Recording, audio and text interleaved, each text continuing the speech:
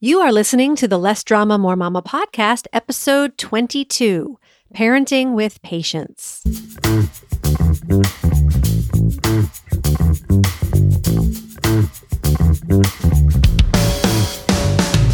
This is Less Drama, More Mama, the podcast for moms who want to feel calm, in control, and confident about how to handle anything life throws their way.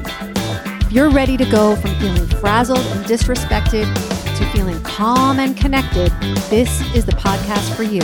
I'm your host, Pam Howard. Hello, Mama. How are you?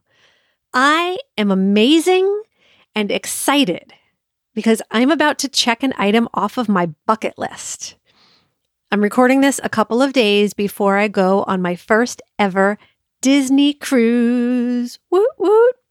By the time you hear this, I'll already be back, but I'm so excited to get away and relax and have fun with my girls and my mom.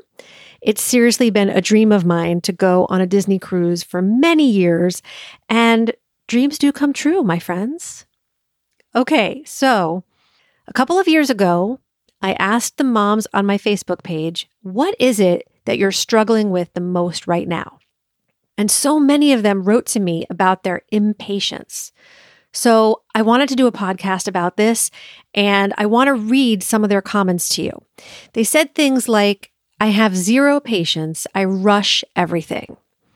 I'd like to work on my patience and my ability to stay calm. I lose my patience when I don't get the response I want.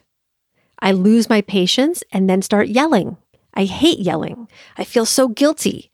I despise myself when I explode. If you recognize yourself in any of these moms, you're not alone. Patience is something we all struggle with at times, but especially now in our society, patience is at an all-time low. Think about it. We don't ever need to look up words in a paper dictionary. Do kids even know what alphabetical order is? I'm pretty sure encyclopedias are obsolete. We don't even need to type into the Google search bar anymore. Marissa just bought one of those Google Home Minis with a gift card she got for her bat mitzvah. Now all day long, she and Dahlia are saying, okay, Google, play the Hamilton soundtrack. Hey, Google, what's the weather today? How many of your devices just went off when I said that? Oh my gosh, I'm sorry. But seriously, we can just ask the question and we have the answer immediately. We no longer have to wait online at a bank. We don't even need to wait online at Starbucks or Chipotle or Target anymore because we can just text our order and then go pick it up. Do you even remember the time when if you wanted to get a message to someone, you would need to wait 3 to 4 days for the mail to arrive? Or you would need to pay for a long distance phone call? There's no waiting anymore. No delayed gratification. We get everything we want exactly when we want it. So this is the society that our kids have been brought into, and it's no wonder that they don't have any patience. The only way that they can learn how to be patient is to learn from us as we model it for them. The problem is that we have very little of it too. So I want to talk today about how to cultivate patience and how to parent with patience. The definition of patience is the ability to accept or tolerate delay, trouble, or suffering without getting upset or angry. So, how do you generate the feeling of patience? Where do all your feelings come from? Your thoughts, right? You need to choose thoughts and beliefs that will cause you to feel patient and calm and peaceful, even when there's a delay, trouble, or suffering. And I promise you can totally do that. The first thing I want you to look at are your expectations. Your expectations are your thoughts and beliefs about how you think things should be. In episode 18, we talked about relationship manuals, remember?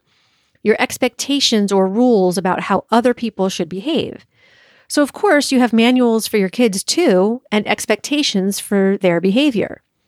And it's a good thing for your kids to know what's expected of them as they learn how to function in the world.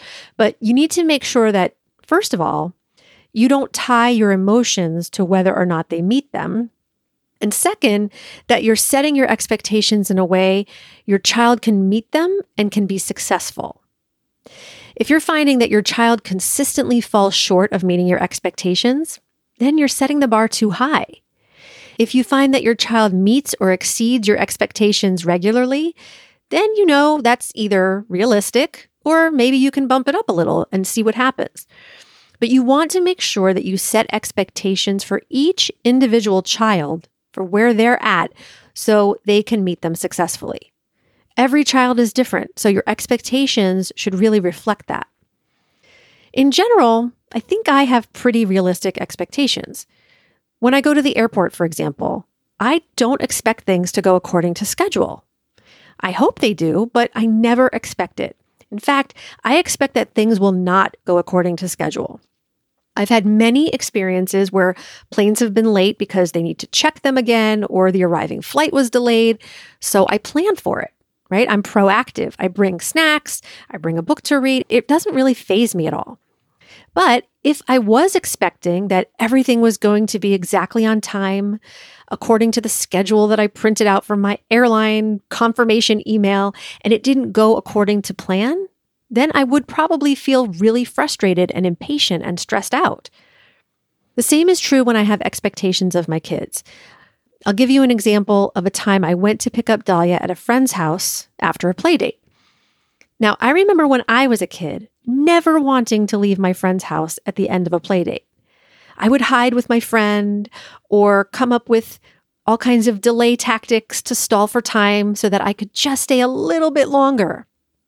And so I expect that my kids are going to do the same thing, which they do. So I plan for it. I'm proactive. Remember, we want to be proactive, not reactive. So if I know that I need to leave the friend's house by a certain time, I might show up 10 to 15 minutes earlier so I can help prepare my kids to leave and get them ready to go. Other times, I'll call ahead and say to the mom, hey, could you please make sure that Dahlia has her shoes on and is ready to go at such and such a time? Other times, I might say something to Dahlia in advance before the play date even happens. Listen, today when I pick you up, I really need you to be ready to go because I have to be back home for a coaching call or I have this appointment. So I expect that you're going to get in the car when I say it's time to get in the car. But even when I do all of those things to prepare myself and Dahlia, I still don't have the expectation that she's going to remember or that in the moment she's going to care. So I make sure I set my expectations realistically. Now, suppose I've done all of that.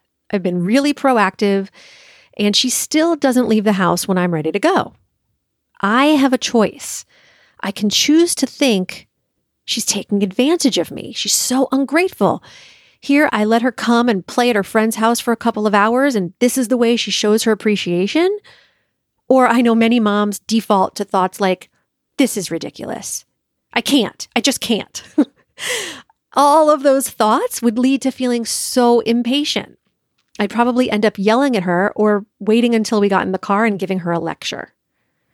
Or I can choose to think, oh my gosh, she's having so much fun at this play date and she does not want to go. In that case, I might feel some empathy for her because I remember what that feels like, so I can relate. And so I might say, honey, I know you're having so much fun right now. Let's plan another play date with your friend for next week so you can continue to have fun because right now I really need to get going. Okay, those are two very different kinds of thoughts that caused two very different kinds of feelings, actions, and results. Ultimately, I can't control what Dahlia is going to do, right? I can only control me. And so sometimes I like to tell her what she can expect of me. I might say something like, listen, Dahlia, if you don't come with me right now, then we're not going to have that play date next week. It's your choice. Or either you come now on your own, or I'm going to pick you up and carry you out to the car. It's your choice. I remain calm. I'm perfectly okay with whatever she chooses because I know what I'm going to do either way, and I've got my own back. Now, here's the problem when kids don't meet our expectations of them. We have a thought that things should be different than they are. Buddhists say that all suffering comes from our attachment to expectation, wanting things to be different than they are. Byron Katie says, when you argue with reality, you lose, but only 100% of the time. There's no upside to arguing with reality, and yet we do it all the time. My child should be out of diapers by now. My kids shouldn't be fighting as much as they are. My child should know how to do this thing. And when they don't do what we think they should, we become impatient and upset. I want to challenge you to think instead, it should be this way because it is this way. This was always how it was supposed to happen. Nothing has gone wrong. When we deny reality, when we think it shouldn't be this way, even though it is this way, we cause ourselves so much pain and suffering. Anytime I find myself arguing with reality, I like to use the of course mantra. I learned this from parenting expert Bonnie Harris. I just tell myself, of course it's this way. Of course my 2-year-old is still in diapers. I haven't been consistent with his potty training, or he'd rather sit and play than get up to use the toilet. He'll learn in his own time, and it will be exactly the right time for him. Of course, my kids are fighting as much as they are, because they're with each other so much of the time. I haven't taken the time to teach them problem-solving skills and practice with them. Or, of course, they're fighting because they need more individual time and attention from me. Of course, my kid doesn't know how to do this particular thing. I showed him once, but obviously he needs me to teach it a different way, or he's not so interested, or whatever. This of course thought shifts me from a complaining, woe is me, sort of victim mentality into a problem-solving mentality. When you resist reality, when you resist what is, you create the feeling of tension and impatience. When you allow and accept what is, then you can feel so much more patient and compassionate and forgiving. It's just like when you resist a negative emotion. When you try to push it down, it grows stronger. When you allow the feeling to come out and you process it, it dissipates so much more quickly.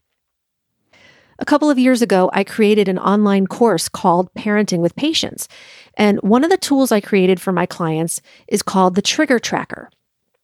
And the Trigger Tracker helps you become more aware of the thoughts that trigger your impatience and your emotional reactions. So if you go to patientmom.com, you can get it there for free. If you really want to take these ideas that I'm talking about and apply them, this is a great place to start. What difference would becoming more patient make for you in your life? And what impact would it have on your kids? You can leave me your answer to that question in the comments section on today's show notes at lessdramamoremama.com/022. And if you'd like some personalized help with this, let's hop on the phone for a free mini session. Helping moms become more patient is my jam. And let me be clear, I'm not patient all of the time. Just ask my kids. But I know that when I'm not feeling patient, it's because of my own thoughts. And I am 100% responsible for feeling that way. I don't blame my kids or my circumstances, and that is so empowering. I know that I'm completely in control of myself and my emotions. I can choose to allow the feeling of impatience, or I can choose to think a different thought to stop feeling impatient. Patience is always just one thought away, just like any emotion you want to feel. So, Mama, have a beautiful week filled with patience and peace. And I'll talk to you next week. Bye-bye. Thank you for listening to the Less Drama, More Mama podcast. If you liked this episode, please take a moment to write a quick review on iTunes and make sure you subscribe too so you never miss a show. Got a question, comment, or idea for an upcoming episode? Email me at pam@lessdramamoremama.com.